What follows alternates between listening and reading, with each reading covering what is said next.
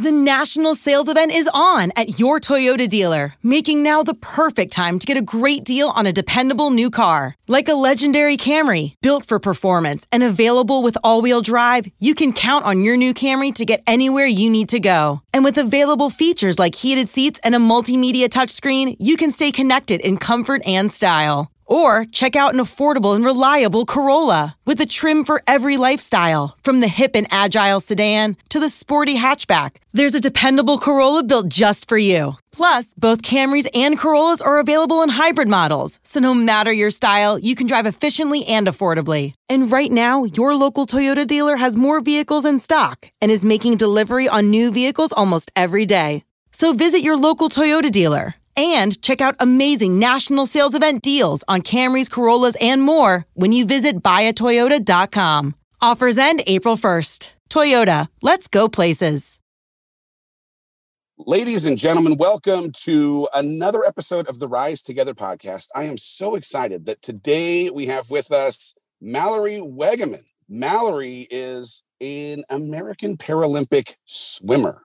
She became paraplegic after an epidural injection to treat post-shingles back in 2008. But 4 months after becoming paralyzed, she was back in the pool with her eyes on gold medals at the 2012 Paralympic Games. She ended up winning the 50-meter freestyle events in this new Paralympic record time. Unbelievable. I'm excited to talk to her about that. But having achieved that goal, she set her eyes on an even bigger, different goal, and that was to walk again. We're going to have a conversation about how she was able to do that for all things her wedding. She also has a memoir that's just come out. It's called Limitless: The Power of Hope and Resilience to Overcome Circumstance. It was published in March of this year. It's a fantastic read. And in real time, in June of 2021, the U.S. announced the 34 Paralympic swimmers who would be going to the delayed 2020 Summer Paralympic Games in Tokyo. And Mallory made the team. Man, we have got some things to talk about. Ladies and gentlemen, please welcome Mallory Wegeman to the Rise Together podcast. What would the world look like if we all pushed ourselves to have candid conversations with people who didn't look like us, think like us, or live like us? I'm Dave Hollis, and I'm on a mission to learn more about this world by meeting more of the people who live here. You may not always agree with everything you hear, but I guarantee you'll come away more informed on topics you might never have thought to seek out before. This isn't just a podcast, it's a community.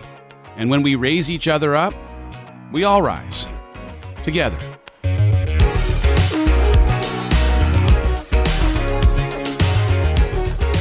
Thank you so much, Dave, for having me. I'm so excited to be here with you. And hearing you say Tokyo 2020 Games, it's just like every time I hear those words, the hair on my arm just stands up, because I feel like these have been such a long-awaited games. And to be able to be going for my third Paralympic Games as a member of Team USA is just such a complete honor. So unbelievable. Number one, congratulations. But also, tell me a little bit, just as we start off here, what has this experience of a delayed Olympics been like for you in a world where training towards a very specific time frame and time goal has to feel somewhat disrupted by what is the COVID delay that's plaguing all of the athletes out in Tokyo this year? Yeah.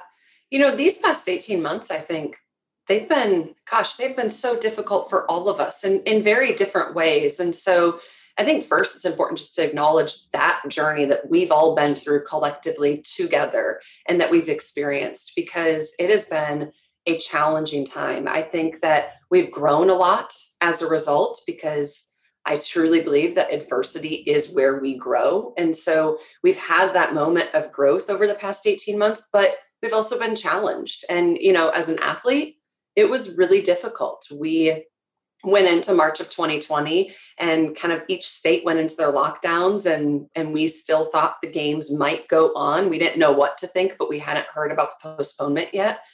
And as a swimmer, I never thought I would be training for a Paralympic Games without access to a pool.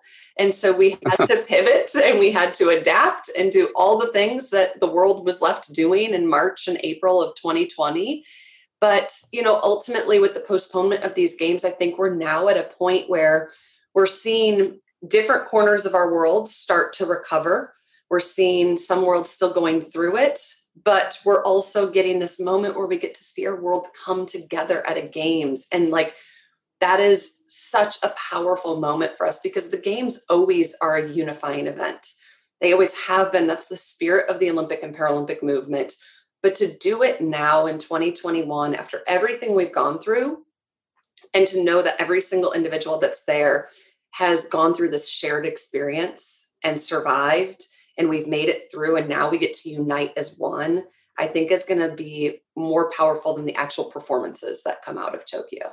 Yeah, it's such an incredible thing. I was on Monday nights in front of 2,000 teachers and just having a conversation about what it was to try and pivot through in-person, virtual, hybrid, all the rest, as the rules of what it meant to be a teacher were being redefined. And the recognition of what you've been through as the probable reason why you are now a stronger, better teacher applies as much inside of that space for any athlete, for frankly, all of us, because I think all of us have been through this. It's not that you would have asked for these conditions that may have in fact made us stronger, but I do think at this point we can have some gratitude in looking back at what we've had to go through and how having gone through it is complicit in why we find ourselves feeling the way we do about our more resilient, more grit-filled selves.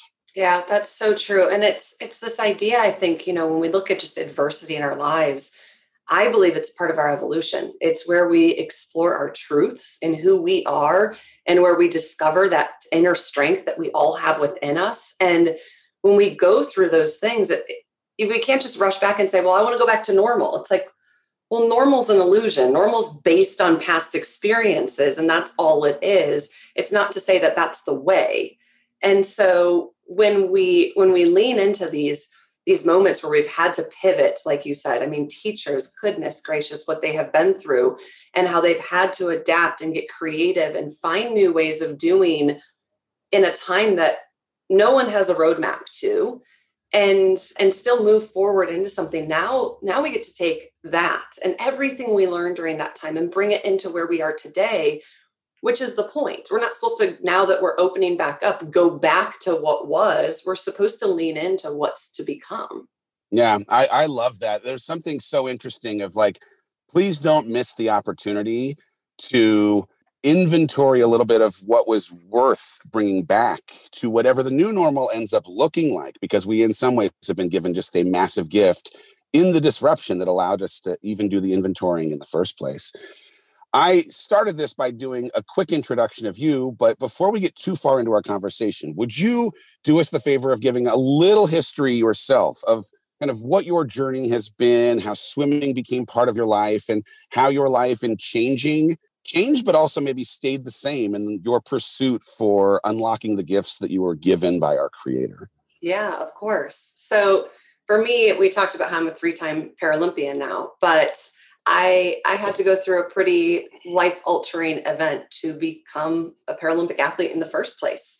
I started swimming competitively when I was 7 years old. I'm the baby of 3 girls, so swimming has always been a part of my life. My 2 older sisters swam, and that's just naturally how I fell into the sport. And I competed all the way through senior year of high school. And then 8 months after high school graduation, in January of 2008, I walked in for what was to be a routine medical procedure, and I never walked out. I was left paralyzed from the waist down 2 months before my 19th birthday. And, at that stage in my life, I had no idea what to expect. To be completely honest, my exposure to the disability community was extremely limited. And in 2008, when I looked to the society that surrounded me, I didn't see a path forward for a woman with a disability. I didn't know what to expect. I didn't know, would I get married? Would I have a family? Would I have a career? Would I go back to school? Like, I had no idea what this path was going to be. And I learned in a very intimate way at a young age that it is very difficult to become what you don't see. And, we've all heard that phrase. And I think it's hard to really put into context and understand the weight until you find yourself in a situation where society tells you there's not a place for you. And that was probably the hardest part of my paralysis. I mean, sure, I'm on 4 wheels now and I roll rather than step, but that's minor. I mean, that's minor compared to what I face when I wheel out the door of my home every day, in the onslaught of opinions and perceptions that society has about what my worth as a person is, purely because they see four wheels beneath me.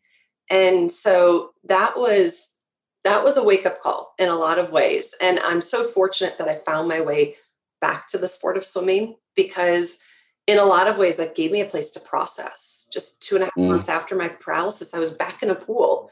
And I didn't start swimming thinking like, oh, I'm going to go win gold medals and break world records and do all that. I just needed a place to turn to.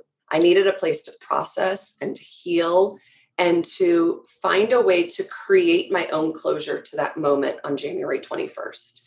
And that's what the pool gave me. And now 13 years later, here I am doing it as a part of my career. It's my craft. It's what I love almost, well, nearly more than anything else in this world. I say nearly because my husband is literally the best human being ever. And so I can't quite say that anymore, but it's a big part of who I am. And it's interesting because, early on, I always said, oh, I just want to go back to January 20th, 2008. And now 13 years, it's like, I wouldn't change it for the world anymore. Yeah. Isn't it interesting the way that the things that in the beginning of it redefining our identity, the way that it compromises maybe our ego, the way that it has us questioning our self-worth in like time with some perspective, can become the thing that we have often the most pride for, or are even more comfortable in what it means in our like relationship with ourselves. In my next book, I was writing about how so many people that I admire have been through harrowing things. And you can go through from Oprah and her upbringing, or Michael Jordan being cut from his basketball team, or Bill Gates' first business failing, or Disney not getting loans. Like there's a whole bunch of examples. But in the Bible, there was also this example of, Job or Jonah or a whole host of other people. And I referenced Lazarus, who actually had to die to be brought back to life. And I remember at the beginning of what for me was a very hard year of my life, I found myself asking what parts of my life might have to die so that I might be brought back to life. And as it turned out, identity, ego, normalcy, comfort, all of those things had to, in some ways, go away so that I could become what I was inevitably meant to become. And I see you standing so clearly in the purpose of your life, even if that purpose wasn't something that you would have necessarily chosen 13 years ago, here you are. It's so true. And it's that understanding that those moments and circumstances don't define us, but who we choose to be following ultimately does. And it's like, I would never have chosen January 21st, 2008. That is not a path anybody just chooses and signs up for and says, yeah, let's go have a go at this. Let's go through trauma. Let's sign up for it. Let's navigate through the depths of loss. Let's do that. It's like, we don't sign up for that, but it's inevitable. It's part of life. And there's no way to run from it. And so when it does happen, because it will happen at some point in all of our lives, how do we hold space for it? And how do we let ourselves navigate through it rather than rush to this idea that we just need to move on from it?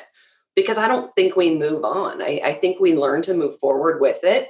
But at the end of the day, January 21st, 2008, while it doesn't define me, it will forever be a fabric of my being. It will be a part of who I am because it is part of my identity now. And frankly, it's a part that I'm super proud of because I've done so much more on four wheels than I ever did on 2 feet. And I'm more anchored in purpose now than I ever was before. And I have a stronger sense of who I am as a person than I ever did prior because I had to explore that when I was moving through. And that's part of the process of moving through. Selling a little or a lot? Shopify helps you do your thing, however you cha-ching. Shopify is the global commerce platform that helps you sell at every stage of your business. From the launch your online shop stage, to the first real-life store stage, all the way to the "did we just hit 1 million orders" stage. Shopify is here to help you grow. Whether you're selling scented soap or offering outdoor outfits, Shopify helps you sell everywhere. From their all-in-one e-commerce platform to their in-person POS system, wherever and whatever you're selling, Shopify's got you covered. Shopify helps you turn browsers into buyers with the internet's best converting checkout, 15% better on average compared to other leading commerce platforms. And sell more with less effort thanks to Shopify Magic, your AI-powered all-star. Shopify powers 10% of all e-commerce in the US. And Shopify is the global force behind Allbirds, Rothy's, and Brooklinen, and millions of other entrepreneurs of every size across 175 countries. Plus, Shopify's award-winning 24/7 help is there to support your success every step of the way. Because businesses that grow with Shopify. Sign up for a $1 per month trial period at shopify.com/Odyssey Podcast, all lowercase. Go to shopify.com/Odyssey Podcast now to grow your business, no matter what stage you're in. Shopify.com/Odyssey Podcast. You reference this in Limitless. There's an equippedness that comes in having been through what you've been through that has arguably better prepared you for the inevitability of those headwinds, right? You're not now free and clear because you've had something 13 years ago bad happen. You are, like the rest of us, going to have other bad things happen in life. And yet, because of what you've been through, I think it just prepares you even better. And for anyone who's been through hard times, if there are silver linings, it's often that you are now equipped with something in mindset or greater resilience that gives you somewhat of an unfair advantage to handle the inevitability of handling it when it comes up next. It does. And it's one of those things too, that I think it really taught me that healing's not chronological and we have to give ourselves grace. And I call it my boomerang effect, where in 2014, after the London 2012 games, I won gold in 2012 and I was set on 2016 the minute I got stateside. Like I was ready to go. We're going for another games. And halfway through the 4-year quad, I had a severe injury to my left arm and it resulted in permanent nerve damage. And I basically had to start over again. It was square one. I couldn't, for the first handful of months, I had basically no movement. I couldn't drive for 1.5 years because I drive with hand controls and I need 2 strong arms to do what I do. And I didn't have 2 strong arms anymore. And like everything just went right back. And it was almost harder the second time because I had the comparison of what living life with my wheelchair looked like prior to the arm injury and now what it was like after. And the difference in my way of living was almost just as stark, if not more, as that transition from walking to being paralyzed was. And it was really startling. But I think the biggest thing that I found comfort in was to what you're talking about is when we go through adversity, we're equipped now for the second round or the third round or the fourth round, however many rounds we go through. And while it was harder in a lot of ways, I had the understanding of the lessons my paralysis taught me. I knew that I had to give myself grace. I knew that there wasn't a timeline in which we heal. I knew that it's not this chronological effect where like, okay, it's been 6 months, time to get over it. Now you're supposed to be happy. It's like, no, it might be 13 years and on a random Tuesday, it hits me square in the face and knocks me on my ass. And that's okay. And we got to give ourselves a little grace in that. And it could be a week later and we could find joy, and that's okay because we as humans can simultaneously feel 2 things at once. Like, yep. I didn't need to just be sad after I was paralyzed. I could also be happy when I saw myself in a mirror for the first time and was able to brush my teeth on my own without help. Like I could find a moment of joy in something small and simple, even though my world was filled with loss and heartbreak. Yeah, I think anyone who's listening can relate to, number one, it is a non-linear process, whether it's grief or anything else. There are great days that are followed by a couple of bad ones before you get back to good ones. That there is this ability for us as humans to hold both joy and sadness, grief and progress, that like all of it.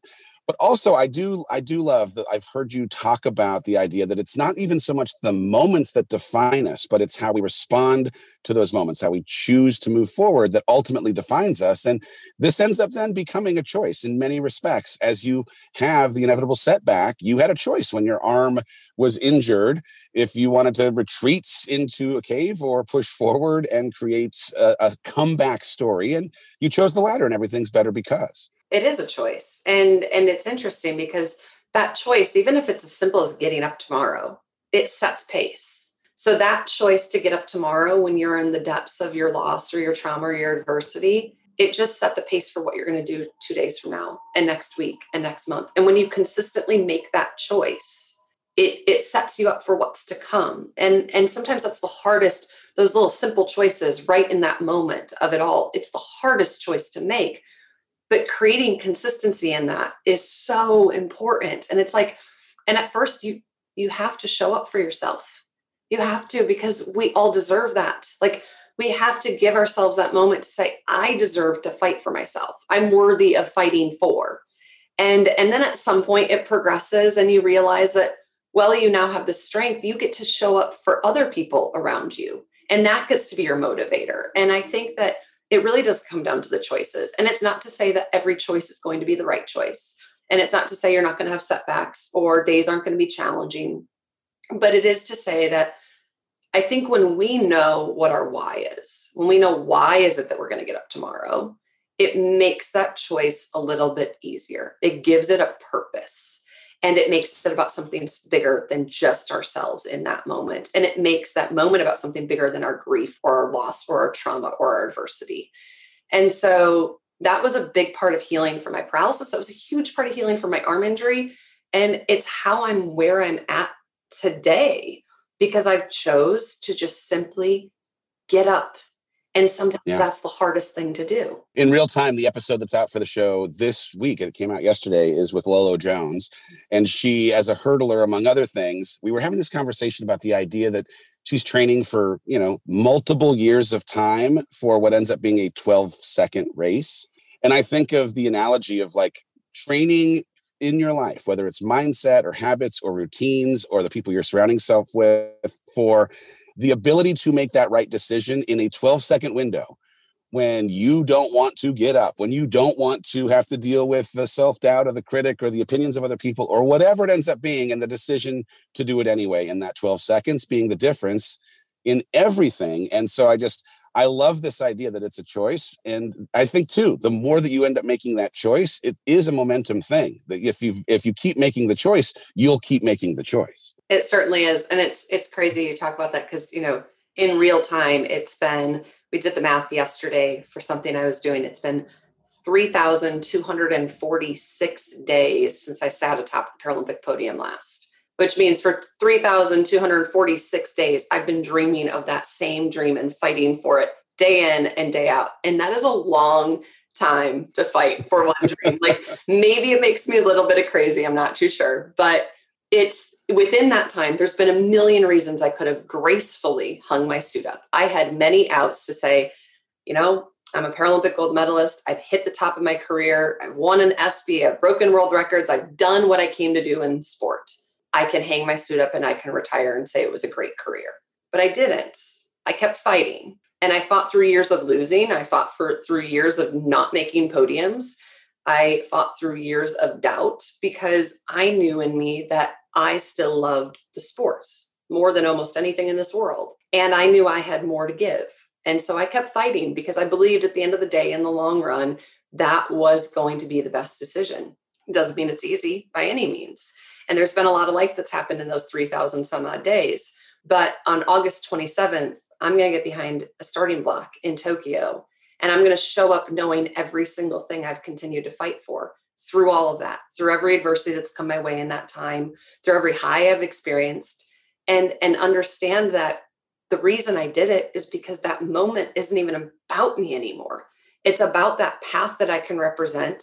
And it's about knowing that 18-year-old girl who was paralyzed and terrified of where her place in society was has now created a life that hopefully can be a path for someone else coming into this world, asking themselves that question, like knowing that behind those starting blocks, whatever happens between that time and when my hand meets the wall, the outcome doesn't really matter anymore. Like, I've already done the work, and whatever happens when I finish, whether it's a gold medal or a podium finish or not, it doesn't matter really, because we never started this fight for one specific outcome. We started this fight because of the bigger picture that we believe in.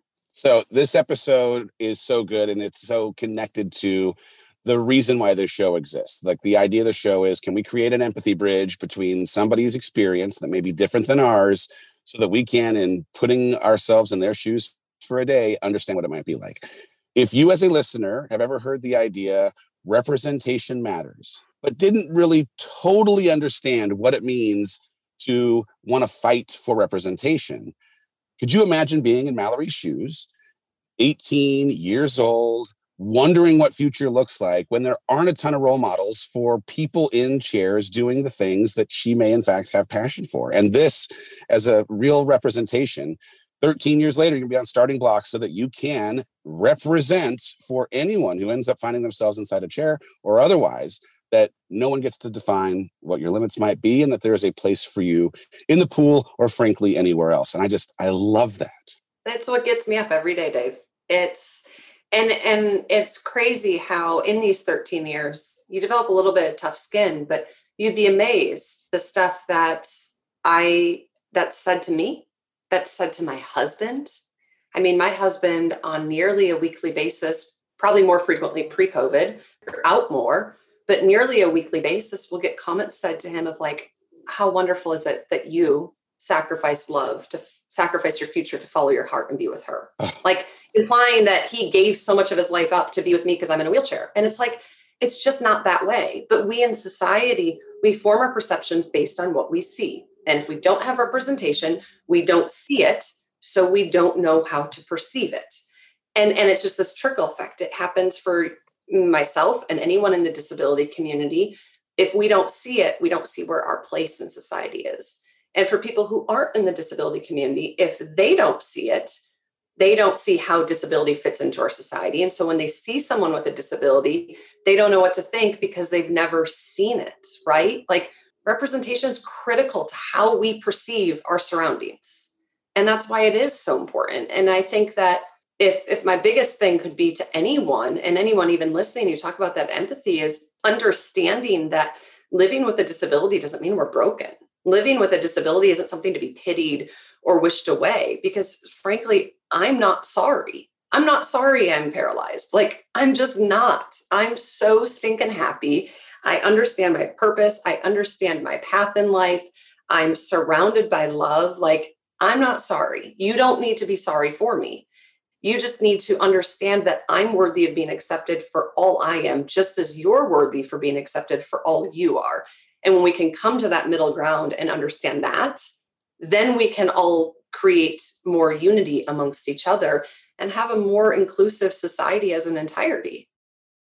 This is maybe a crazy question. I'm not even sure if we'll air this because I don't know how to ask it in the right way. But I wonder if on the other side of this coin, right? Like there are people that have their preconceived notions of what life must be like for you or your husband or whatever it might be. But is there anything in your wheelchair being visible that ends up being a superpower relative to the non-wheelchair using human who ultimately has a quote unquote wheelchair in their life, but it's hidden because it's inside, that makes it easier for you to navigate the world or work through, any of it? Or is that just a thing I don't know. Like, I'm curious if you think there's any advantage to people being able to see the thing on the outside when they in fact may be struggling with something that's hidden on the inside. I think that's a great question. And I think that sparks a really good conversation about visible and invisible disabilities, if you will, right? And whether it's a wheelchair, whether it's a prosthetic, whatever it might be, if your thing that you carry is visual for the world to see, I think there's a blessing. And I think sometimes then there's also a curse. And the blessing is people have a moment to take you at face value and give you that extra bit of grace in a moment. Whereas if you're moving about this world and I can't see your thing, I can't see the invisible disability you battle every day, I can't see your trauma, I can't see whatever it is, unfortunately, our society is quick to react in moments and not extend empathy and grace and understanding. And so in that moment, the likelihood, if you put myself and say you next to each other and we're by each other, the likelihood that you, Dave, are going to get the grace that I'm going to get is a lot different. But that's also the other side of the coin is you can walk into a grocery store and move along with your day. And I wheel into a grocery store, pushing my shopping cart, going through produce. And I get a gentleman who comes up to me and says, "Oh, it must just be so miserable to live life like that." Oh, and it's like, yeah. I'm literally picking out limes here, buddy. Like, can we move on with our day? Like, what are we doing? Why? Right. So there's the two sides of that conversation. And I think it just comes down to the same core part of it is, regardless of what it is, why can't we just all extend a little extra empathy and grace? Like, has the past 18 months taught us nothing? We're all battling something. We're all carrying something. Like, I have my story of January 21st, 2008 and my trauma. You have your stories, and every listener has their own. And so if we realize, like, wow, that's our journey, when we go out into the world, every single person around us has their version of that journey as well in their life. Maybe we should be a little more kind. Yeah. Yeah. The invisible disability thing as a prerequisite for the possibility of extending grace, even on the days where it didn't feel like that person may be deserving, is an important thing for, I think, all of us just to keep in the back of our mind. We have no concept of what anyone is actually going through. And there's something beautiful just in that reminder. When you first have this conversation, hey, we have some bad news for you. You are not leaving here on your 2 feet. I'm going to guess that you had to go through, like anyone might, the questions of why, and why would this hard thing happen to this good person? You're kind of like grappling with it. I know you have a family motto that is good overcomes. And I'm wondering if you could just talk a little bit about first that kind of reaction to the news and how this family motto of good overcomes comes into play in your processing the grieving, but also the adjusting to your new normal. Yeah. That news, it was interesting with just how my paralysis happened. It was an evolution. It took time. It happened kind of over a period of a few weeks, right? And so realizing kind of what life was going to be was a slow progress. And frankly, it was really tough. I didn't just adjust like that. I mean, it was a lot of why me, a lot of what if. Don't we all know what that feels like when we hit our own moments? We just go straight to that. It's like our natural knee-jerk reaction. Why is this happening to me? Right? And so we moved to that really fast, rightfully so, in those depths. And I think the one thing that helped was, for whatever reason, I had the wherewithal to pick up a journal. And my first journal is 4 days after my paralysis. And that journaling and that act of going somewhere and putting thoughts onto paper actually really made a difference for how I was able to process and ask those questions. And a lot of them were rooted in just the way in which I was paralyzed didn't make sense to me. Frankly, it's been 13 years. It still doesn't make sense to me, but it doesn't matter because it is what it is. And it's the life I'm living now. But I have a really supportive community. And my mom always has said good overcomes. And my dad has always told us, you're the best, you can make a difference and you can change the world. So you take two parents like that and you bring them together and you go through something like this. And I feel like when you have that level of support, you're bound to move through it. You're bound to get through it because you have the people around you necessary to help get you through, no matter how cumbersome it might be at times. And I also think there was the perspective of we had been through a lot prior to my paralysis. And so, we had fought through a life and death situation with one of our family members. And so when this happened, it was like, okay, like this is really tough. This is extremely challenging, but I'm not laying in this hospital bed every day fighting for my life. And like that just in and of itself, and not to go into like the toxicity of that mindset of like, oh, it can always be worse, because that guilts us into thinking what we're going through isn't enough to warrant us being sad or angry or frustrated. But in my personal experience of what I'd gone through my life, to our conversation earlier of we get those tools to equip us for the next time, I had already gone through something that gave me tools to equip me a little bit for when I was paralyzed. And I wasn't starting at zero in that journey. Well, I know that this idea of overcoming is a thread through the work that you do, be it in inspiring people on social or standing there, rolling on stages. Can I say standing on stages? Yeah. Dave, take your foot out of your mouth. Inspiring people as a motivational speaker. And certainly now in the book that you've written this book, Limitless, The Power of Hope and Resilience to Overcome Circumstance. And it's just recently come out. It's a fantastic read, but talk a little bit about what the book is, what you hope for a reader to get from the book, and what the motivation to write the book was. Well, first of all, you can say stand and you can say walk, because in Limitless, when my husband proposed to me, I talked about how we went for a walk down the beach, and somebody in edit was like, but did you go for a walk? Like, can we say walk? And I was like, it's me. I can say walk. We're going to say walk. Let's do this. And so I still say it like, let's go for a walk. And I think people who don't know me, when I say it in their company, they're like, can we say, let's go for a walk with Mal when she's rolling? Like, how literal do we have to be with this conversation? So I say it all the time. But Limitless, for me, I think so much of that motivation came from the fact that I knew how much pain 18-year-old me was in. I knew what that moment signified in my life and the journey that it put me on. And I've deeply had an awareness to understanding that we all have those moments. We all have sudden moments of impact in our lives. And for me, I for years was looking for a way to give purpose to January 21st, 2008. And so when it came time for Limitless, my motivation was, if I can give that day meaning by allowing all of the things that I've learned as a result of what I navigated through to be put into a book and handed to people as a way to help them honor their own journey and explore their truths and find their inner strength and their resilience that they have within as they overcome circumstances in their lives. And like, that's what it's about. If Limitless can make its way into one person's hands and do that in a meaningful way, that it actually has an impact and empowers them in their life, to me, that gives January 21st, 2008 meaning. That means the pain I went through wasn't for nothing. And so I think that really is how Limitless came to life. And it was such a powerful way to share my journey. And it was really rooted in my journals. When I picked up that journal 4 days after my paralysis, I started journaling and I just kept going. And through 2020, as the world shut down, I kept writing Limitless. And I got lost here in this office when I wasn't training. And I was just surrounded by my journals, years of journals that I'd never gone back and read. And I found some days I was writing 3-4 times a day, just trying to process. And I was asking these questions and trying to understand it. And, finding the courage to forgive and creating my own closure and realizing that healing is not chronological and all these things that were spelled out in years of journals.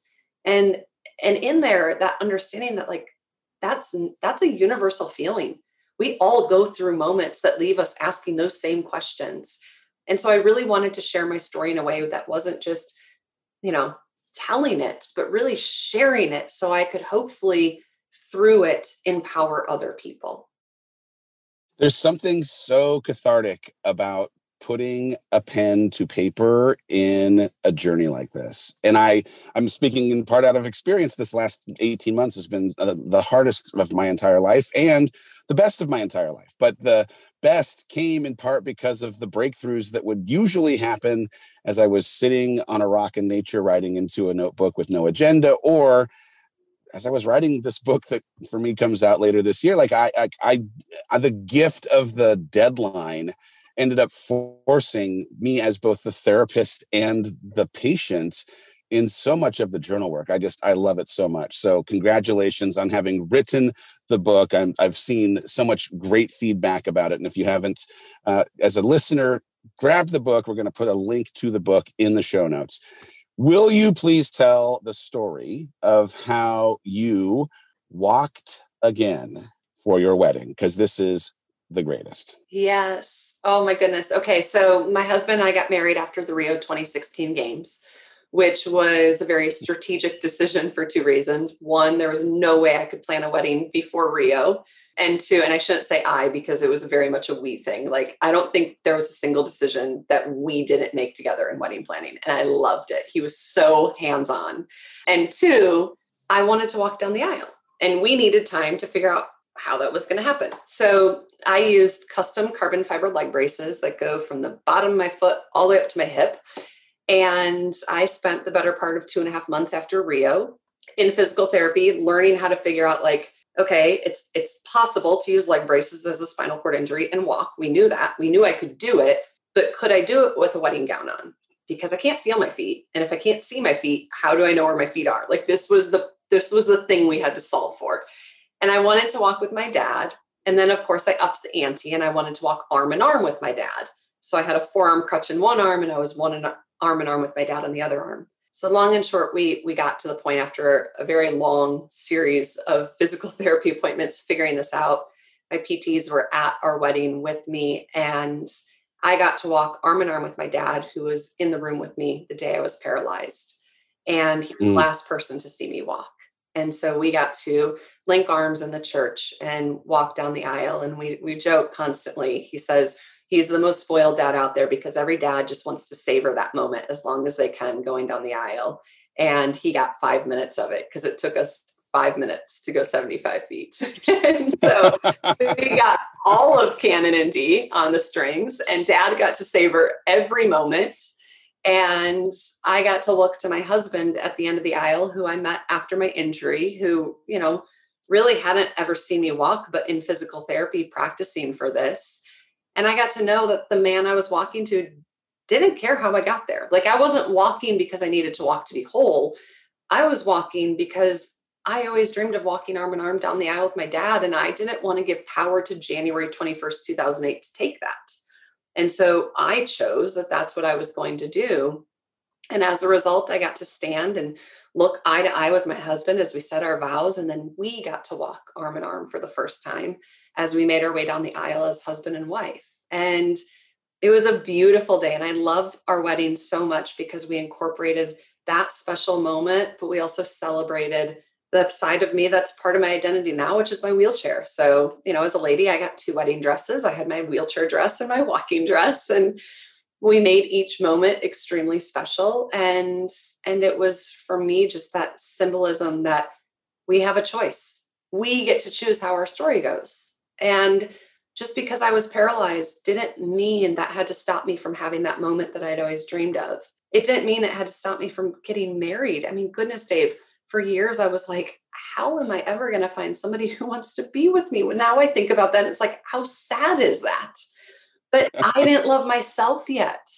I didn't love myself in my new identity yet. And then I began to, and now as a result, I've built this life with this man who is remarkable, who I would have never known had this not happened.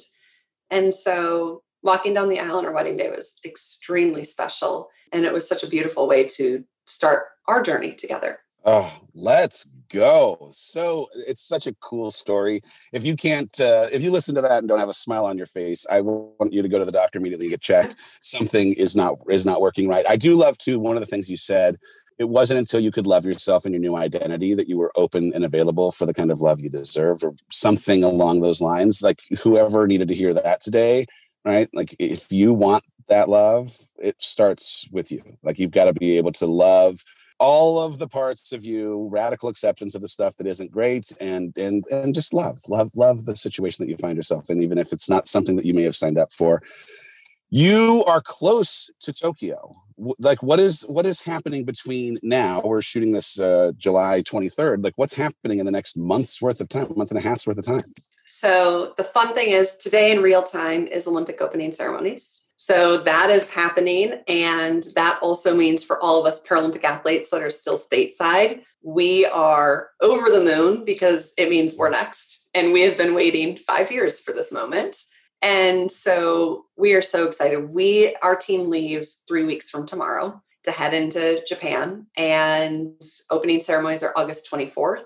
My first race is August 27th. I'll be racing 6 races in Tokyo. My very brief, humble brag is I'm first in the world in 3 of my 6 events. So let's go. In a really nice spot right now. I'm top 3 in the other 2, and I'm climbing the rankings. I'm 6th, I believe, in my 6th event. So we have some very ambitious goals for Tokyo. We are beyond excited. I tell my husband every day, I'm like, we got to make this worth it because we postponed having kids for this. So mama's on a mission. Like this is baby Tokyo right now. I am on a mission, but we're so excited. I think these games, as I said earlier, are going to be so remarkable just in the fact that we get to see our world come together. And I think that's going to change just everything about it, right? Like, right now training is insane. It's like we're making lemonade, fresh lemonade, and we've squeezed all the lemons, all the juice is gone, and we're grabbing the rinds and seeing like, is there anything left? Like we're just still trying to get that last little bit to see if there's anything left in the tank to build strength on. And we're doing it. And it's so much fun doing that part. And it's also so much fun doing that part, knowing that every day you get up and you feel like you've been beaten and you get up and say, oh, let's go do it again. There's a reason for it. Right. And so I think that's fun, right? There's the competitive drive, but then there's just also that kind of holistic understanding that this is about something so much bigger. And both of those things are equally motivating. You and I are on opposite ends of a spectrum. I'm going to be super honest. I am also training. I am doing my first Olympic triathlon next Saturday. And I actually sent a picture to my coach yesterday asking if I would be disqualified by event hosts for wearing my wetsuit that has the floaty in my chest area, because swimming is not my love language. I am not, like, you are a swimmer. Congratulations. And you're like obviously a fantastic swimmer with being highly ranked as you are. I am not a swimmer. And my goal is not to finish on a podium.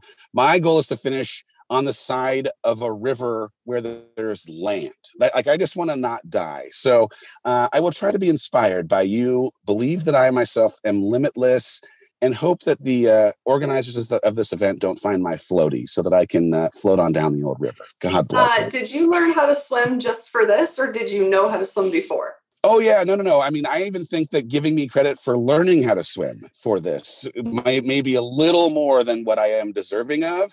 I have never, ever been a swimmer. I've never swam, like, this is not professional, but like in any kind of organized event ever.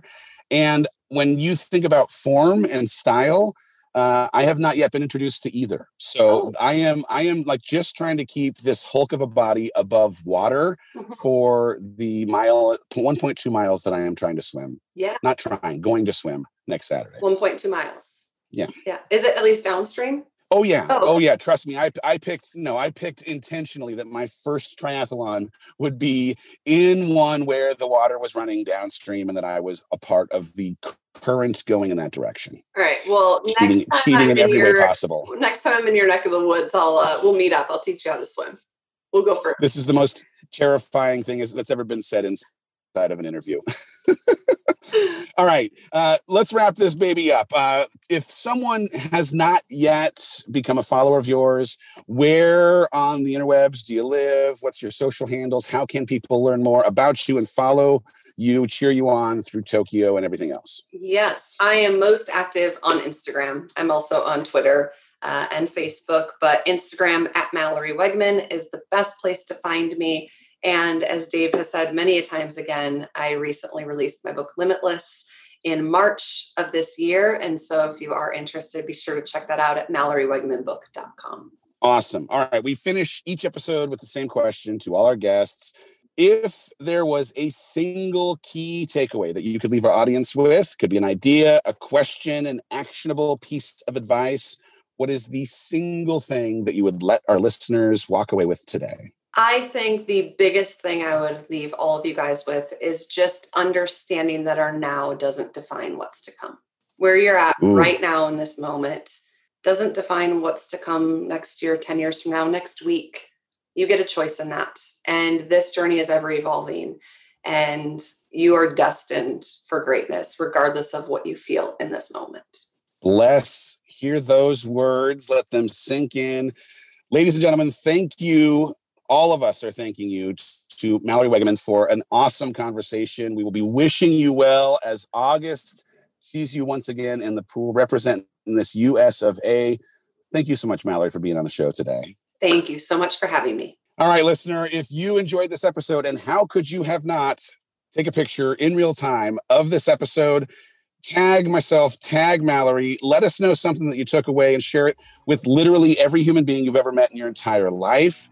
Between now and next week's episode, don't you let the circumstances of today define what is possible for your life. You are limitless. We'll see you next week on the Rise Together podcast.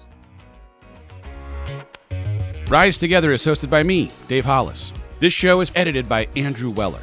with production support by Sterling Coates. Cameron Berkman is our executive producer. Rise Together is a product of the Hollis Company.